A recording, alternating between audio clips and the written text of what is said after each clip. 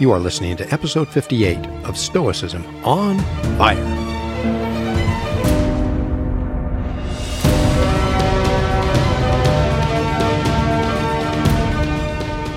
Hello everyone, this is Chris Fisher, welcoming you to the Stoicism on Fire podcast, where the ancient practice of Stoic philosophy as a way of life and rational form of spirituality is still alive.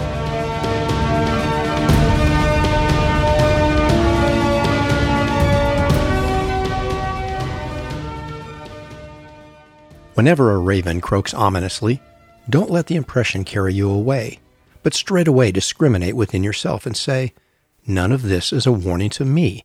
It only concerns my feeble body, or my tiny estate, or my paltry reputation, or my children or my wife. But to myself, all predictions are favorable if I wish them to be, since it is up to me to benefit from the outcome, whatever it may be." Enchiridion 18. In ancient Greece and Rome, a raven was thought to be a messenger of the god Apollo, and the croaking of a raven was typically considered a sign of future bad luck. We moderns are likely to dismiss this kind of divination as superstition without any further consideration. However, the Stoics' conception of the cosmos inspired them to give serious consideration to the connection between signs and events. As Professor Dorothea Freed wrote in the Cambridge Companion to the Stoics, quote, "The uniform nature of the active and passive powers within the cosmic order also explains why there is, in contradistinction to Plato and Aristotle, no separation in Stoicism of the super and the sublunary world. The heavenly motions are ruled by the same principles that operate on earth. All of nature is administered by the supreme divine reason, and hence there is a global teleological determinism that the Stoics identified with fate. The omnipotence of the active principle explains the Stoic conception of an overall sympathia within nature, an interconnection between seemingly quite disparate events. Divination, the study of divine signs and portents, is therefore treated as a science in Stoicism rather than a superstition.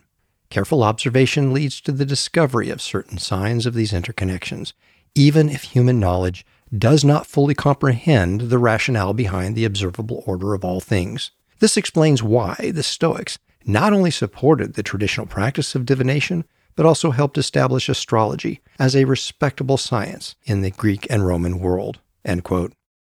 Now, I'm not going to spend much time on divination in this episode because that is not the point of this lesson. Nevertheless, it's important to understand the role it played in the founding of Stoicism. In the opening chapter of their book titled Being Better, Stoicism for a World Worth Living In, Kai Whiting and Leonidas Konstantakos do a wonderful job telling the story of Zeno's calling to the life of a philosopher. They note that after being shipwrecked, Zeno was destitute and wondered what would become of his life. And they continue, quote, "So he set off on a 200-mile round trip to seek guidance from the oracle of Delphi, the priestess of the god Apollo, who was respected and revered all over Greece for her divinations. Even kings would travel for days to seek her counsel, and while today it may seem ridiculous to heed the utterings of a young woman in a trance-like state, a trip to Delphi was taken seriously indeed. Every meeting was an involved process, which had more in common with South American ayahuasca rituals than, say, visiting a clairvoyant. The oracle required visitors to prepare in both body and mind. And as with ayahuasca ceremonies, those seeking answers at the Temple of Delphi had to adhere to strict rules in order to approach the ritual with reverence, respect, and sincerity. You couldn't just rock up to the oracle, hand over some coins, and demand that she saw you. Nobody could sit in the oracle's presence until they had properly considered the dangers of misinterpreting her advice, and also understood the pledge to abide by the 3 maxims of self-discovery. Know yourself, nothing in excess, and surety brings ruin. Wisdom seekers were told to listen carefully to what she said in relation to their strengths, weaknesses, personal quirks, and the specific roles they played in the wider world, as, say, a daughter, mother, Spartan queen. Zeno kept all this in mind as he told the oracle the story of his shipwreck, and she advised him to, quote, "take on the pallor of the dead," end quote. On his return journey home, Zeno weighed her cryptic words carefully because it was imperative that he interpret them well. What could they possibly mean? As Zeno approached Athens' city gate, it occurred to him that above all, he must commit to pursuing the ancient wisdom that had been passed down by venerated and long-dead philosophers. He promised himself he would re-examine the kinds of philosophical texts that his father had read to him while he was still a boy. In particular, he was determined to get hold of the ones that spoke about the good life. That is to say, the life worth living, not just one that is, or even ever will be, easy, comfortable, or pleasant. In line with the oracle's prophecy, at the precise moment when Zeno was reading about Socrates, who Greek philosophers considered the wisest man to have ever lived, another well-known philosopher, Crates of Thebes, happened to stroll by. The two struck up a conversation, Crates agreed to mentor Zeno, and so began Zeno's journey toward Eudaimonia. End quote. Within this story, we see Zeno turn the tragedy of a shipwreck and financial poverty into a new life by seeking the wisdom of the cosmos and then paying attention to the signs nature provided him. What happened for Zeno in that bookseller's store was a synchronicity. It was more than coincidence, and Zeno knew it. That is why he paid attention to the sign and followed Crates. By following nature, he changed his life and the lives of many others since who have chosen to follow the Stoic path that he blazed. In Enchiridion 18, Epictetus tells his students why signs, no matter their source, cannot negatively affect them, whether they appear good or bad. All signs concern externals that have no bearing on our moral character and well-being. Imagine being told to take on the pallor of the dead. Zeno certainly could have interpreted that as a foreboding message from the oracle. Instead, he considered it thoroughly and waited until the cosmos made its meaning clear to him. No oracle has been present at Delphi for more than 1,500 years, and no one listening to this podcast is likely to be disturbed by the croaking of a raven. However, what about the croaking of a modern weather person, financial analyst, news anchor, or political talk show host?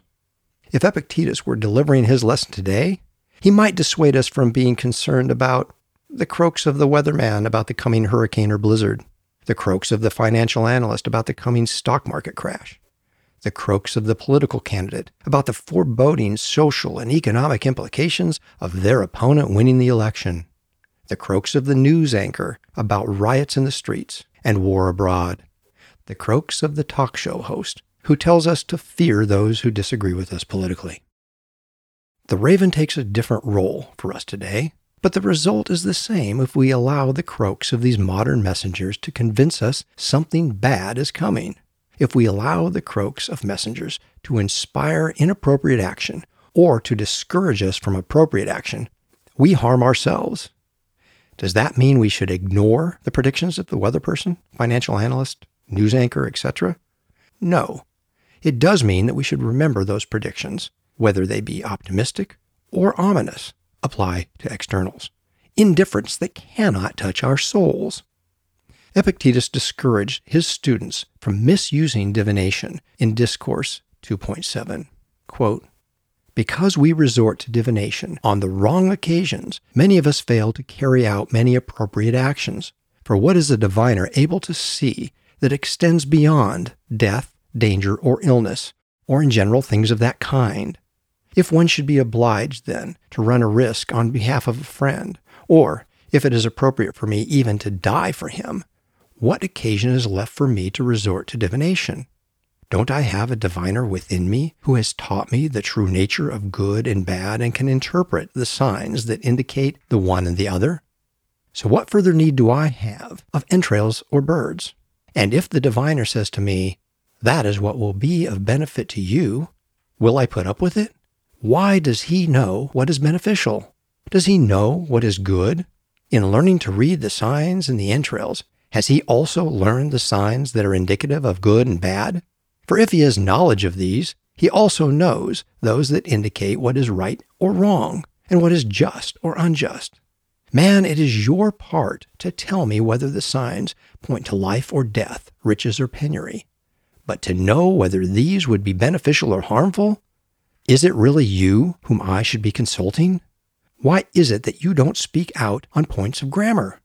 And yet you do speak out on those matters on which all of us go astray and can never reach agreement. It was thus an excellent reply that the woman made when she wanted to send a boatload of provisions to the exiled Gratilla. For when someone said to her, "Domitian will certainly confiscate them," she replied, "Better that he should take them away than I should fail to send them." End quote.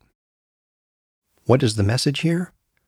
We are the only ones that can determine what is good or bad, and appropriate actions are not guaranteed to succeed. The intention to act is a measure of appropriateness because the success of the action is not up to us.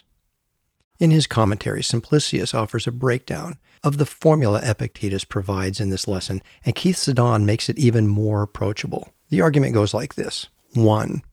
It is in your power never to desire or seek to avoid external things. 2. If you neither desire nor seek to avoid external things, you cannot be defeated. 3. If you are not defeated, you cannot be in a bad situation. 4. If you are not in a bad situation, then nothing is a sign of something bad for you. 5. Therefore, it is in your power to bring it about that nothing is a sign of something bad for you. Now, this 5-step argument, derived from the teachings of Epictetus, makes the case that no harm can come to the Stoic. However, Epictetus doesn't stop there. He turned these signs of foreboding into opportunities. At the end of Enchiridion 18, he said, "But to myself all predictions are favorable if I wish them to be, since it is up to me to benefit from the outcome, whatever it may be." That reminds me of a popular aphorism. Things turn out best for those who make the best of the way things turn out. Now, that's not from Epictetus or any other Stoic, and it has been attributed to several people, including the Roman historian Titus Livius, basketball coach John Wooden, and television personality Art Linkletter. Nevertheless, it delivers the same essential message as the end of Enchiridion 18. In the last episode of Stoicism on Fire, I highlighted the limitations placed on us by nature and pointed out that life is not fair in the sense that most people want it to be. As I noted, human talents are not distributed equally at birth, and the socioeconomic and political environment people are born into differs significantly between nations, cities, communities, and families. Now, some people might find that reality discouraging. However, it's not so for a Stoic. Why? Because it's up to us to benefit from any outcome, whatever it may be. Again, things turn out best for those who make the best of the way things turn out. Now, how can we benefit from any outcome? By assenting to the order inherent in the cosmos and bringing our will into agreement or alignment with universal reason, permeating and ordering all of nature. We benefit when we intend to act appropriately, with a reserve clause in mind, and then assent to whatever happens as the best possible outcome at that time under those circumstances. In other words, we wish for things to happen the way they actually did. Enchiridion 8. We accept the limitations nature has placed on us and focus our attention exclusively on what is up to us. Then it will be up to us to benefit from whatever happens, and we will truly become the master of our fate and the captain of our soul. Thank you for listening to Stoicism on Fire. If you enjoyed this podcast, please consider leaving a positive review on Apple Podcasts. That tells others that this podcast is worth listening to and helps introduce more people to the ancient spiritual practices of the Stoics. If you're interested in exploring traditional Stoicism further, you will find plenty of resources at traditionalstoicism.com. If you're ready for an online mentored training program, check out the College of Stoic Philosophers at collegeofstoicphilosophers.org. That is where I received my initial education and training in the theory and practice of Stoicism. If you're interested in a social media environment where you can find some like-minded fellow travelers, join us on Facebook in the Traditional Stoicism group. If you have feedback for me or a great podcast idea, send me an email at chris@traditionalstoicism.com. Until next time, I hope you will continue practicing the traditional form of Stoicism where the cosmos is alive with the meaning and purpose of the divine creative fire of the ancient Stoics. I wish you well and encourage you to keep your practice of Stoicism on fire.